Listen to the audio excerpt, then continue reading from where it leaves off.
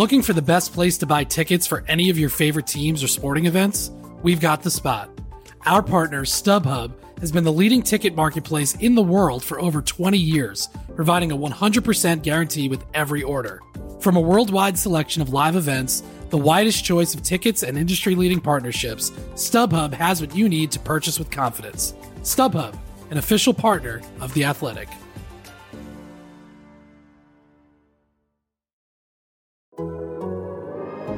The Athletic.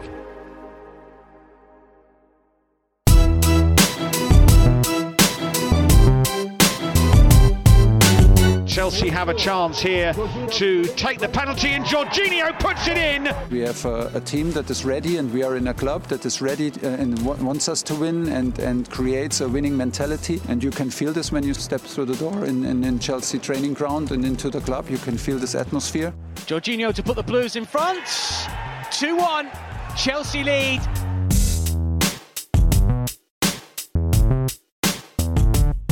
It's Straight Outta Cobham, the Chelsea FC podcast from The Athletic, where we discuss all the big Blues news and notes in the company of The Athletic's Chelsea experts.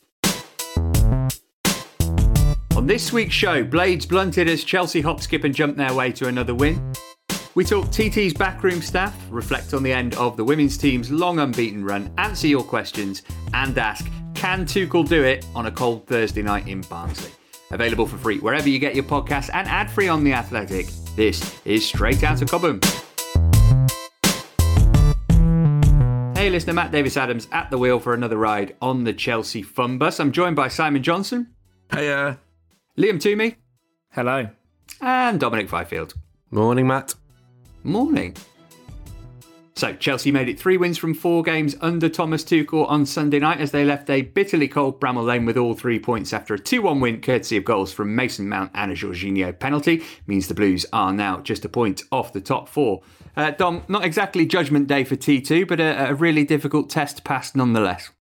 I think the last 2 games have been along those lines, yeah. I mean, it did sort of illustrate how strong, to a certain extent, that the Premier League is. That the bottom club in the division could test Chelsea as much as they did on Sunday, arguably posing a far more stringent test than Spurs had last week, to be honest.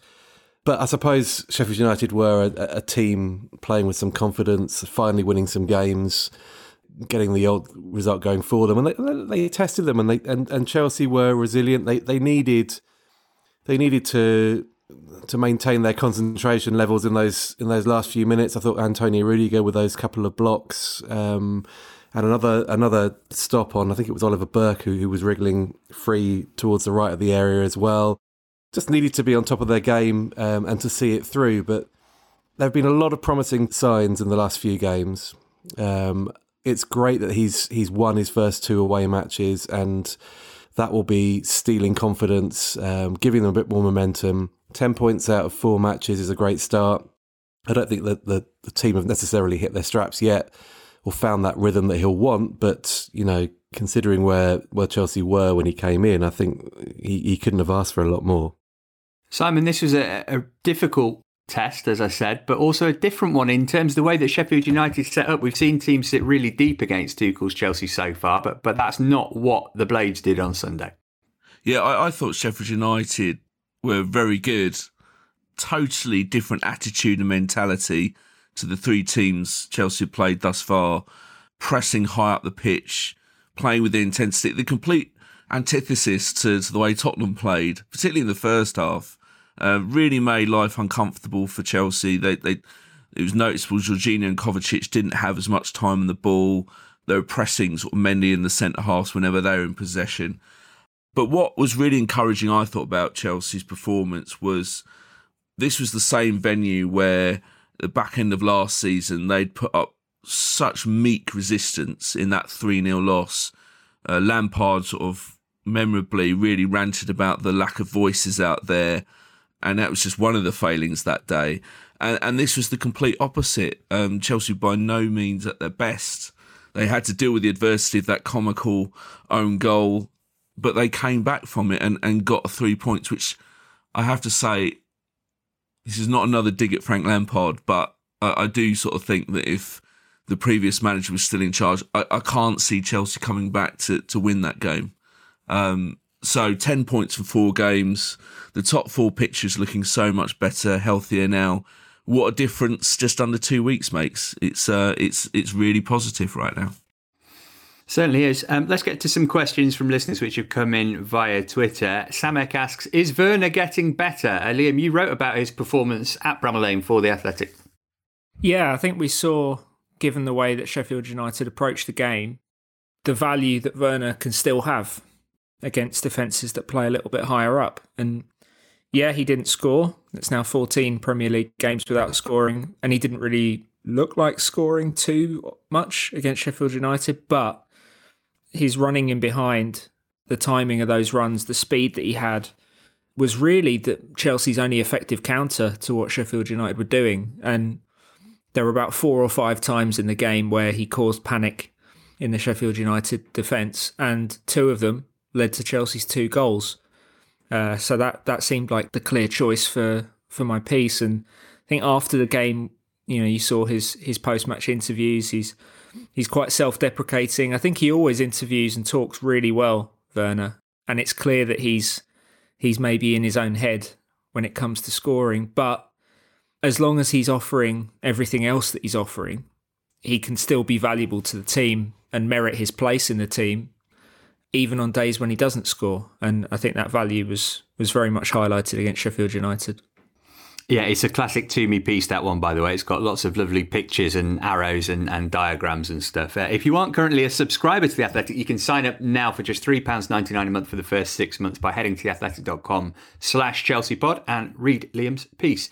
Here's another question. It comes from Mislav, who says the Jorginho-Kovacic midfield pairing didn't work as well against Sheffield United. What exactly does Kante have to do to be selected in the starting lineup instead of Jorginho?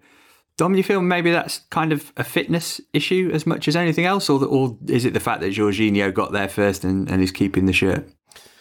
No, I think it's fitness, but also horses for courses. I think if Conte had been completely fit, fully fit for the Sheffield United game, there was a very, very good chance that he would have started that match. There was more of a logic in picking Jorginho for the first few fixtures because Chelsea expected to have a monopoly of the ball, and he was all there to set the tempo. So he was the metronomic presence in the middle to dictate what they did with that ball. Conte against more aggressive opponents, maybe a bit more ambitious opponents, where he might be there to be the chief interceptor, to nick passes off Sheffield United players. I think he that would have been a more natural game to start him in, but he's not. You just got to be careful with him because of the hamstring problem that he's had recently. So in this season, more than any other season, you don't want a relapse of a muscular injury. He will be a key player for Tuchel. He said as much. He's already said it. So it's just a matter of patience. As with all of these things, it's going to be a matter of patience. He's a manager, head coach who's still assessing what he has, what he's inherited, basically, what he's got at his disposal. So we're going to see a level of chopping and changing, a level of experimentation. I mean, the FA Cup tie this week is a case in point on that front. But I have no concerns about Conte forcing his way back into this team. That's an inevitability. What do you think, Simon? Kante and Kovacic, your preferred pairing at the moment? Well, we're opening up that Kovacic debate, which I fully threw myself in by confessing after the Tottenham game that in a piece I wrote that I'm not his biggest fan, and inevitably got abused by his fans, even though I was actually praising him. I think there's going to be chopping and changing, to be honest, with the midfield. I think it might depend on the opposition. I don't think there are guarantees. I disagree with Dom a little bit there. I literally just said there will be chopping and changing in the midfield, and that for some games Jorginho will keep the ball, and for other games Conte will fit in. But carry on. Are we disagreeing? Like I'm a Kovacic fan and you're not. This is like Chelsea Twitter. It is a bit, isn't it? I think you're one of the readers. I'm going to go straight onto one of your pieces now below the line. In fact, I think I remember replying to you. No, what I was trying to say, Dom, before I was so rudely interrupted, was I think Conte does have a bit of a battle to get into this team. Yes, I know what Tuchel said in his unveiling press conference, but there's nothing like being in control of the shirt or sort of getting a head start on the shirt. And I think Jorginho and Kovacic, look, I'm not their biggest fans, but they've made a good start in these first 4 games. And Conte's fitness has been an issue now for a good 18 months. His form has been patchy as well. So I just think if you've got hold of the shirt, it's now up to Conte to sort of try and dislodge them. And there's no doubt that Jorginho and Kovacic do have a bit of an understanding there. And I'm not sure that Conte's ever built that understanding with those two. So it's not so much dissing Conte as an individual. I think it's also the fact that those two come as a pair. But I am worried, to completely contradict myself, I am worried about that pair as a defensive duo against the better teams. I definitely like to see Conte in there when they play someone that's a genuine threat in attack. So if he's struggling for minutes at the moment, Liam, you'd definitely say the same about Hakim Ziyech. Have you got a theory as to why he hasn't featured much so far? And do you think there's going to be pressure on Tuchel to play him in the way that there was seemingly with Havertz and Werner and Frank Lampard?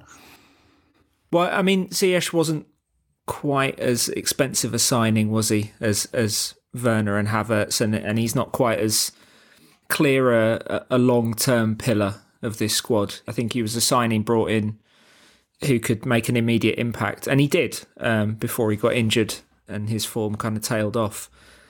He does face a fight, particularly if Tuchel, sticks with this system, because the attacking midfield spots are actually, they've gone down from 3 to 2 with wing-backs. So all of those players are facing a bit more competition, particularly now that Werner doesn't seem to be playing as the main striker at all, really, under Tuchel. He's very much being used off the front. So that's another one of those spots gone. And Mason Mount is playing really well every time he's picked. So it's going to be difficult for Ziyech to get back in. But I think part of the reason why Ziyech hasn't played as much is that he was at heightened risk of injury, that he'd been a little bit overexposed in the kind of final weeks of Lampard with the schedule as frantic as it was. And he was thinking about his physical state as much as anything. So given Tuchel's reputation for rotation, I think all of these guys will get chances to impress, but they will need to impress, because if they don't, he's got plenty of alternatives to turn to. I just wanted to add one other thing on an unrelated note. I tweeted this out as kind of a half-baked thought during the game, which is how a lot of my tweets happen. And with the help of a few eagle-eyed Twitter users, I've managed to flesh it out a little bit. So I'm going to make the case for the team that finished against Sheffield United being the most representative Chelsea team of modern history. So after Timo Werner comes off and N'Golo Kante comes on, Tuchel has effectively committed to finish the game with an Antonio Conte back three, a Maurizio Sarri midfield three, Frank Lampard's wing-backs, you could argue Petr Cech's recommendation for goalkeeper, and Neil Bath's forwards, as Chelsea Youth very helpfully pointed out. So there was something for everyone in that finishing 11 at Bramall Lane. That's what you call a holistic approach from the club, I think we could say. Well, Chelsea will be back in Yorkshire on Thursday of this week. We'll look ahead to the FA Cup tie at Barnsley later. Next, though, I want to talk backroom staff. This episode is supported by FX's Welcome to Wrexham. Celebrity owners Rob McElhenney and Ryan Reynolds' small-town Welsh football club has finally been promoted into League Two after 15 seasons in the National League. Dedicated staff and supporters celebrate the city's return to glory while bracing for the newfound challenges that come with being in a higher league. Will Wrexham AFC stand up to the challenge and rise again into League One?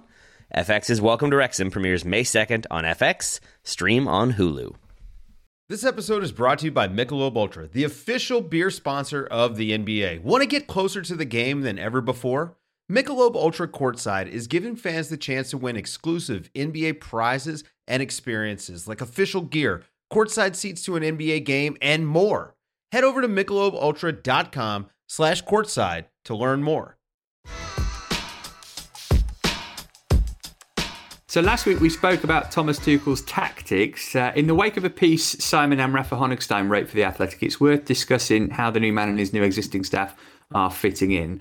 So following Tuchel from Paris were his right-hand man Arnaud Michels, assistant coach Zsolt Leur and video analyst Benny Webber. Retained from Lampard's staff, Anthony Barry, who we've spoken about before, came in from Wigan last summer, and Joe Edwards, who was previously in charge of the academy and development sides. Simon, on Barry and Edwards first, what do you think their long-term futures are? I see that Barry actually turned down the chance to manage Fleetwood, didn't he, a couple of weeks ago? And from what I saw at Bramall Lane on Sunday, he was very heavily involved in the decision-making processes during the game. Yeah, I think he's a highly valued member of the old regime, as it were. The impression I got was that Tuchel wanted to speak to Barry and Edwards before to sort of fine-tune their roles, to sort of reassure them. And I think that conversation had a big say in Barry staying at Chelsea Football Club, because it must have been quite tempting to start a managerial career with Fleetwood, or certainly go on to that next level. But he's made quite a big impact in a short amount of time at Chelsea. Certainly defensive record has improved, and he's a very vocal character, and I think Tuchel likes that. It's also a classic Chelsea ploy to have some semblance of continuity. They always look to have sort of Chelsea people in around the new man, especially if they're foreign as well and don't know the club that well. And I think that's definitely helped Joe Edwards continue his career at Chelsea. He's also got he's held in great regard in terms of the academy too. So I think it's a great decision, common sense, for Tuchel to have two of these guys on board. Liam, the Joe Edwards one really interests me because he's obviously there in part because of his link with the academy, but he's already done the under-23 and the under-18 jobs. He doesn't want to end up just putting out the training cones, which it felt like Eddie Newton did at the end of his time at the club. He's got to kind of assess what's next for him in his career. It's going to be an interesting couple of months for him, I guess. Yeah, and I mean, we're not privy to those internal conversations, or at least the details of them in the last week or so, but you can only assume that he's been given some pretty solid assurances from Tuchel that he's going to have opportunities to grow as a coach and continue his development. And I'm sure he's quite keen to broaden his experience and work with another head coach anyway. But it's clear that Edwards is someone that Chelsea really rate. I think they were keen to keep him around. Chelsea have a pretty good track record of developing coaches as well as players through their academy structure. And they've made a long-term investment in Edwards, so it makes sense that they as a club would like to keep him around. And I think it's a good sign for him that Tuchel wants to keep him around as well, because it suggests that he will be actively involved and not just kind of on the periphery of this new coaching team. So in terms of that new coaching team, mentioned Arnaud Michels, that he's kind of the right-hand man, is what comes across in Simon and Rafa's piece. He's often referred to as a proper football man, 12 years coaching experience in Germany before he started working with Tuchel. Webber is the video analysis, former tennis player, and Lowe or Löw, depending on how you want to say it, he's the new boy of the group, having joined at PSG in 2018, and as the piece explains, he's been credited with helping the likes of Mbappe and Neymar become more team focused. Dom, must have been relatively important in the negotiations that Tuchel didn't want to bring a massive entourage with him. I know that's something that the club are not very keen on when they appoint a new manager, having to bring in 10, 15 extra staff as well on top of that. Yeah, they've been stung by that in the past when it's come round inevitably to the sacking after 18 months, 2 years. So yeah, a relatively small team that does work. I've got a funny feeling I may have been sitting in front of Benjamin Webber at Tottenham last week. I was sitting in front of two Chelsea analysts, and they were talking quite animatedly through the match. I think it was Benjamin Webber who was speaking German quite a lot of the time. It was quite interesting to.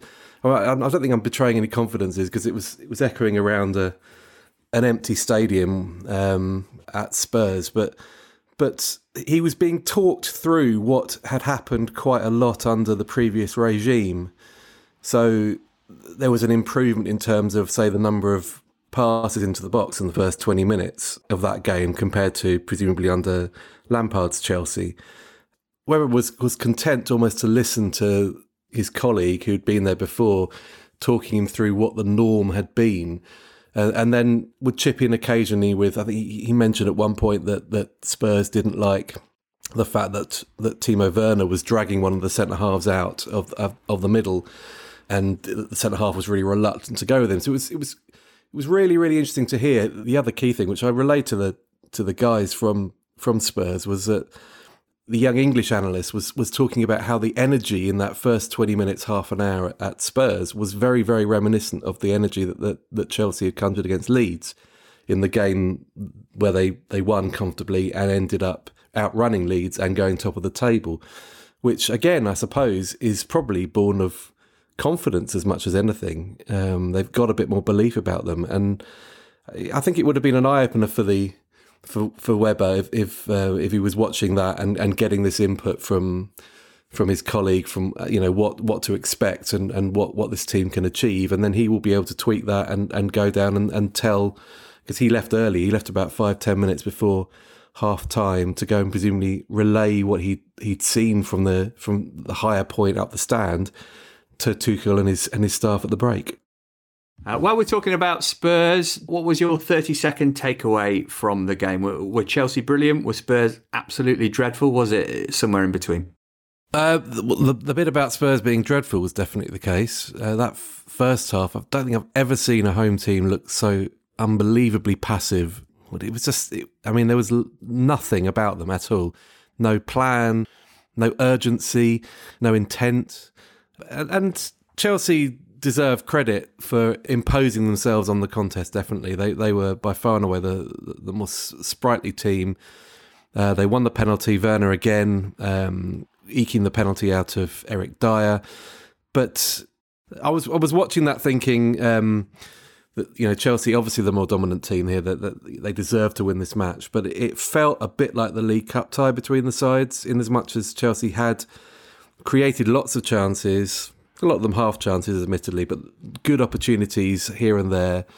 Spurs were doing nothing, and you just thought, why this profligacy that was afflicting Chelsea, it was going to come back to haunt them. And sure enough, Spurs create one chance of any real note in the entire evening, and it's Vinicius' header late on, which, in all honesty, he should score. And if it's 1-1, then you come away from that with a completely different feel to the whole occasion. Chelsea were the dominant team. They deserved to win, but they needed to be more ruthless. And that was the takeaway, really, from Tuchel post-match. We can't be dominating games like this and only be winning them 1-0. We should be putting these teams to the sword, and really it should have been, as a derby, as a contest, it should have been done by half-time. I think the one thing we need to point out here, though, is that there is a big difference already emerging, in that I think Thomas Tuchel is very much hands-on compared to Frank Lampard. Like, by all accounts, he's very much the domineering force of the group. So yes, he has this backroom staff, but unlike the previous regime, where I think Lampard took a bit of a back seat during the week before perhaps taking the sort of final session and really sort of trying to lead the way a bit more tactically, Lampard did sort of seem to allow Jody Morris and Joe Edwards, and then when Barry came on, to sort of take sessions. I think Tuchel's very much always on the pitch, always sort of barking out orders, always talking to his players. I think there's a bit more, this is not a criticism of Lampard, this is just the way Tuchel likes to do things. I think he's very much hands-on. He wants to be the voice that the players hear at all times. So I think that's one of the key differences already in the 2 weeks that's taken place since Lampard left.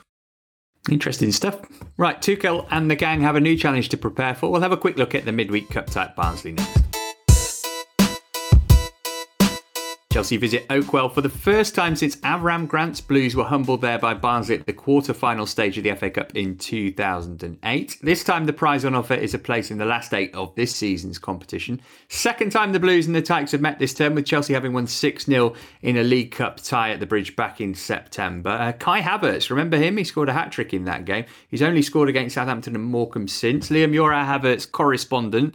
Have you written off this season in terms of him turning a corner? Do you think it's just going to be a case of getting a decent pre-season behind him and hopefully we see the best of him next term? No, I think there's still time this season for him to show more flashes of what he's capable of.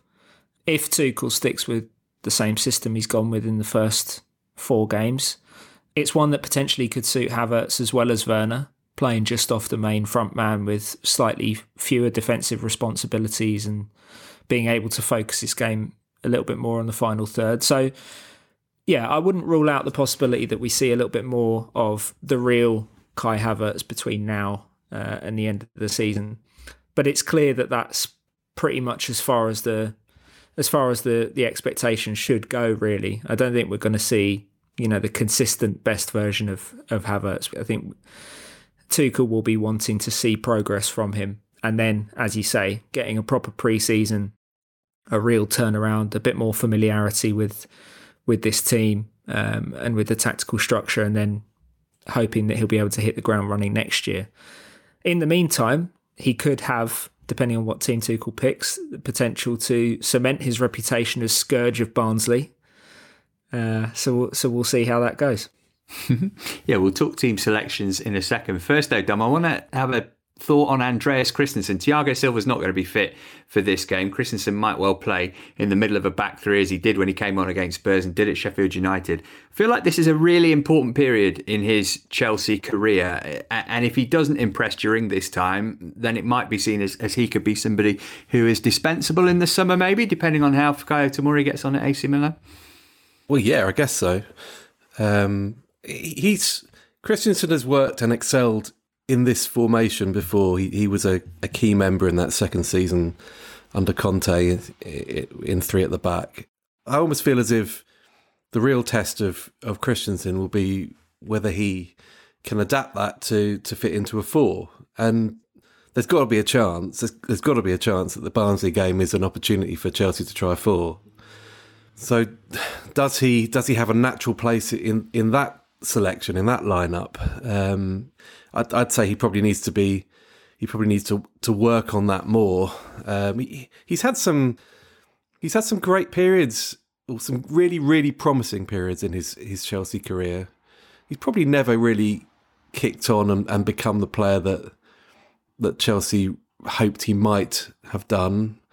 But he's still going to have a really good career, whether it's long term at Chelsea or not. He just feels a bit back-uppy to me, and he will be that would frustrate him, I would imagine. So again, each transfer window, each summer in particular, is going to throw up options potentially for him or decisions for him to make and for Chelsea to make. I still think that there's work to be done at centre half at Chelsea.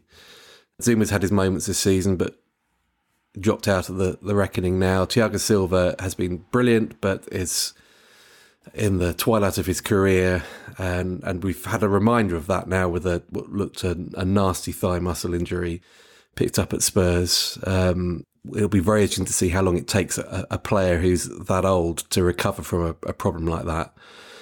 Rudiger can be rugged, he can be effective, he can also be error prone.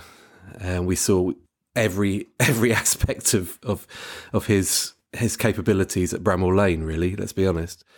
It just feels as if Chelsea need an upgrade brought in probably from outside, and when that happens, then the likes of Christensen would inevitably have to start considering where that leaves them and in the pecking order, and whether it might be better for them to go somewhere else.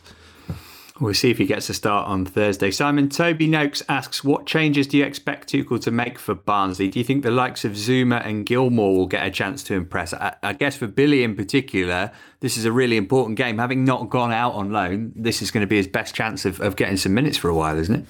Yeah, for sure. And yeah, I'd be very surprised if he doesn't start, particularly after Tuchel apparently sort of assured Gilmour that he would be getting game time. I must admit, I understand why Tuchel wants Gilmour around in case there's injuries to his midfielders, but for Gilmour himself, I'm a bit concerned that he's not going to get that many games for the rest of the season, because one would imagine if Chelsea get through Barnsley and they start facing tougher opposition in the FA Cup, will Tuchel be quite as willing to make lots of changes to his team? I'm not sure, given it's the most realistic trophy Chelsea can win.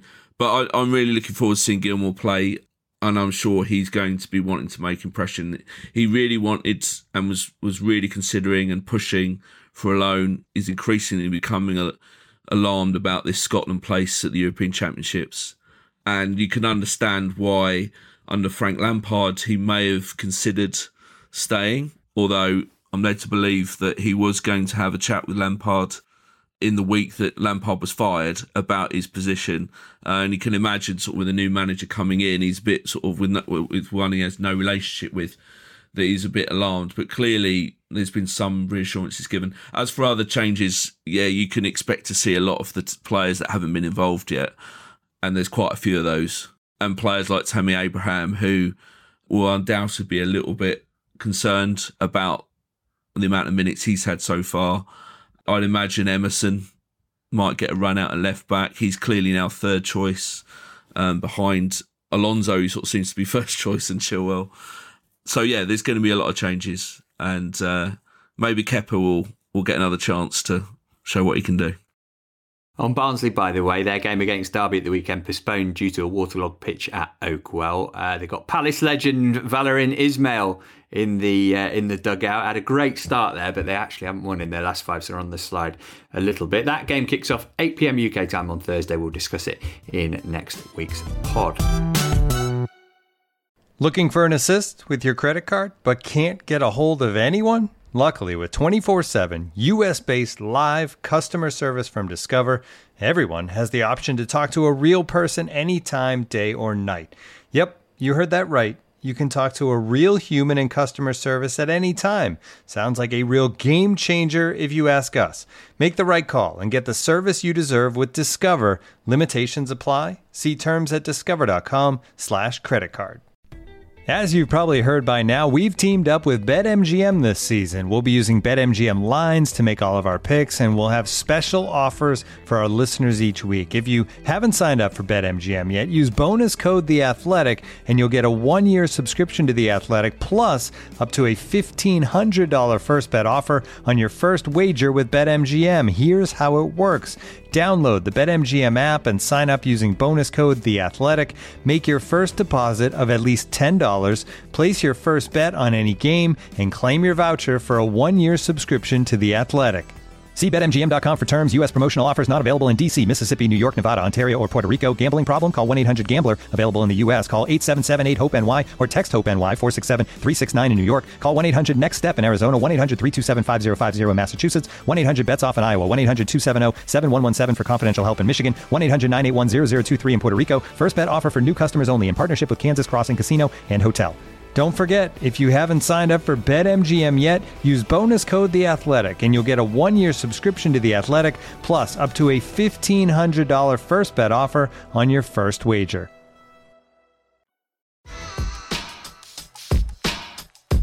Elsewhere in Chelsea news, the women's team booked their place in the Conti Cup final for a second straight season after they thrashed West Ham 4-0 in the semi last week. They'll play Bristol City in the final next month. In the league, though, the Blues suffered a shock defeat to Brighton, going down 2-1 at Kingsmeadow on Sunday to end their record-breaking 33-game unbeaten run. Handily, though, Man United also suffered a shock home defeat to Reading, so Chelsea stay top of the league on goal difference, though Man City just 2 points behind after they beat Arsenal. Chelsea play Arsenal on Wednesday. I'm commentating on that, by the way. You can watch it for free and live on the FA Player if you so desire. Emma Hayes not happy, Liam. She called her team extremely poor after Sunday's game. You'd expect a big response in that match against Arsenal, therefore. Yeah, they are human, it turns out.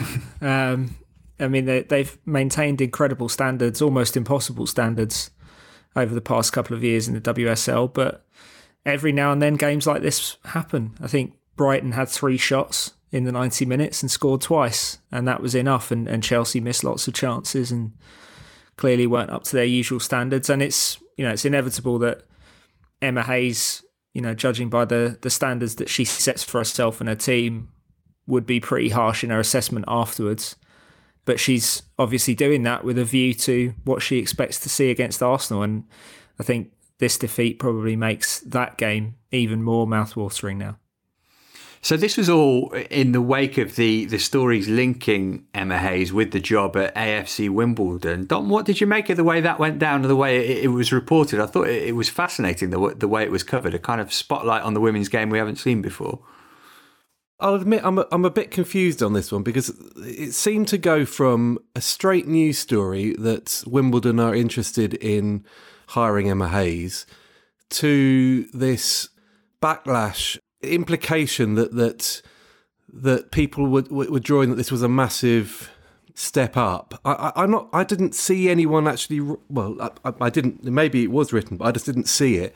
Anyone actually writing that it was a step up to go from the Women's Super League to League One.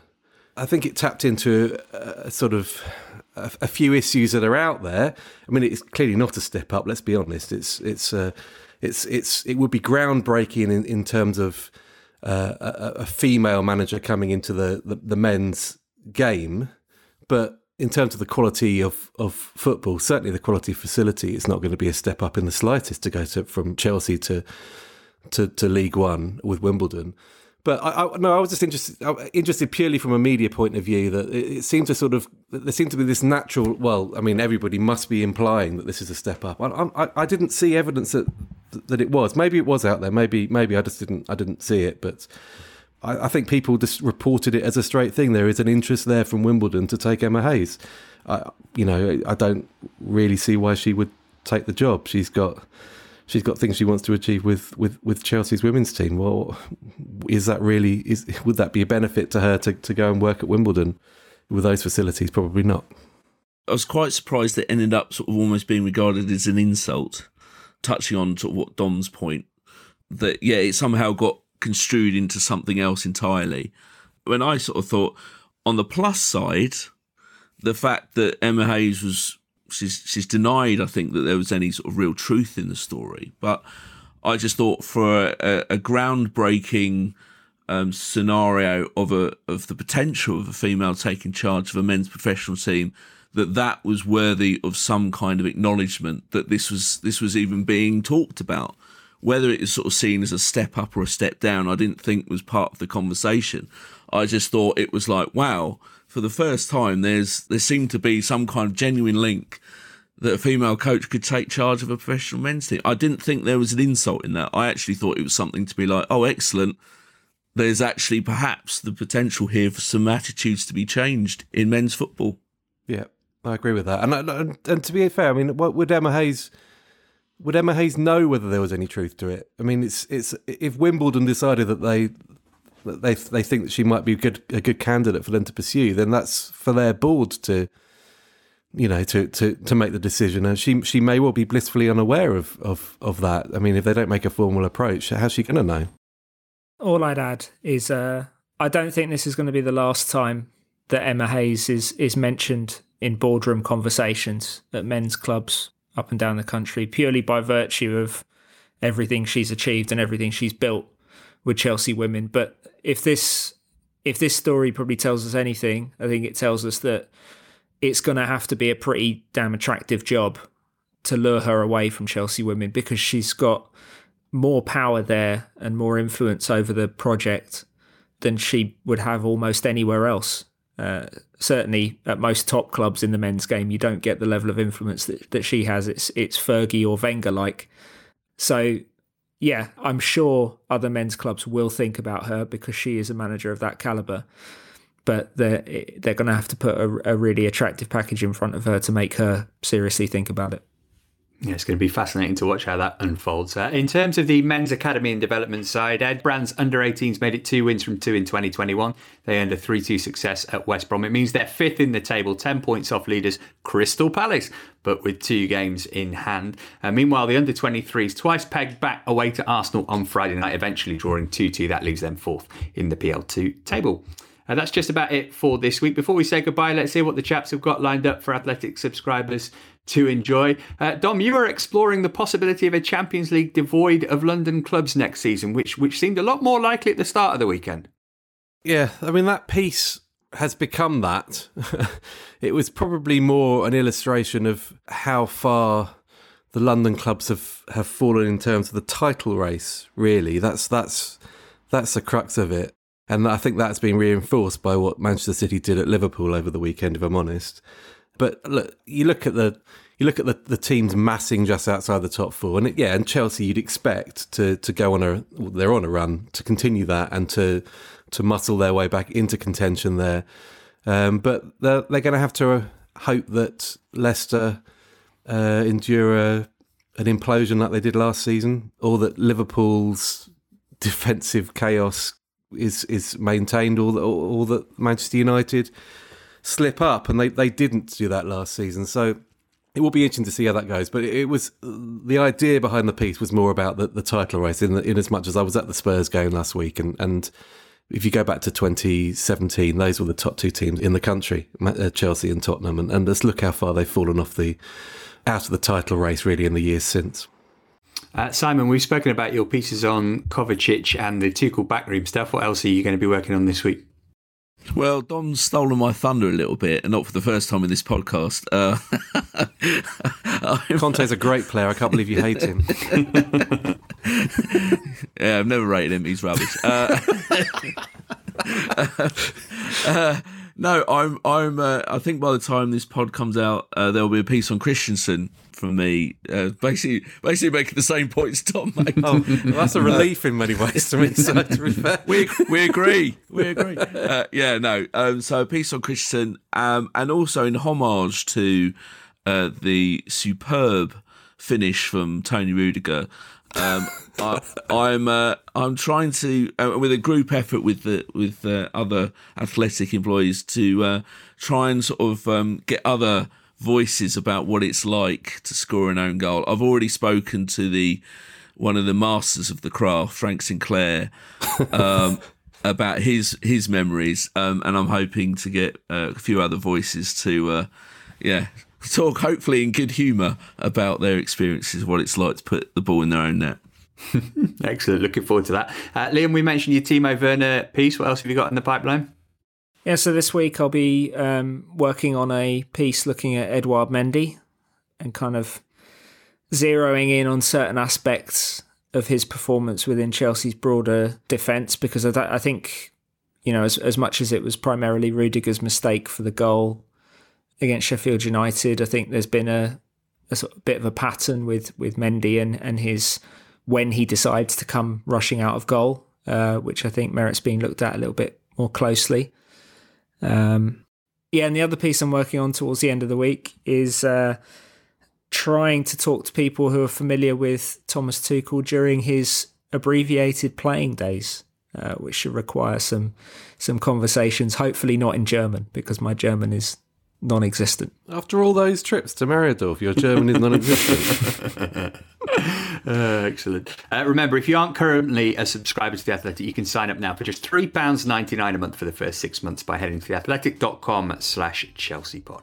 Many thanks to Simon, Liam, Dom for their company, and to the debuting producer, Lucy. Mainly to you, though, listener. We'll be here a day later than usual next week because Chelsea are playing Newcastle on Monday night. We'll see you then. Until then, from all of us here, it's goodbye.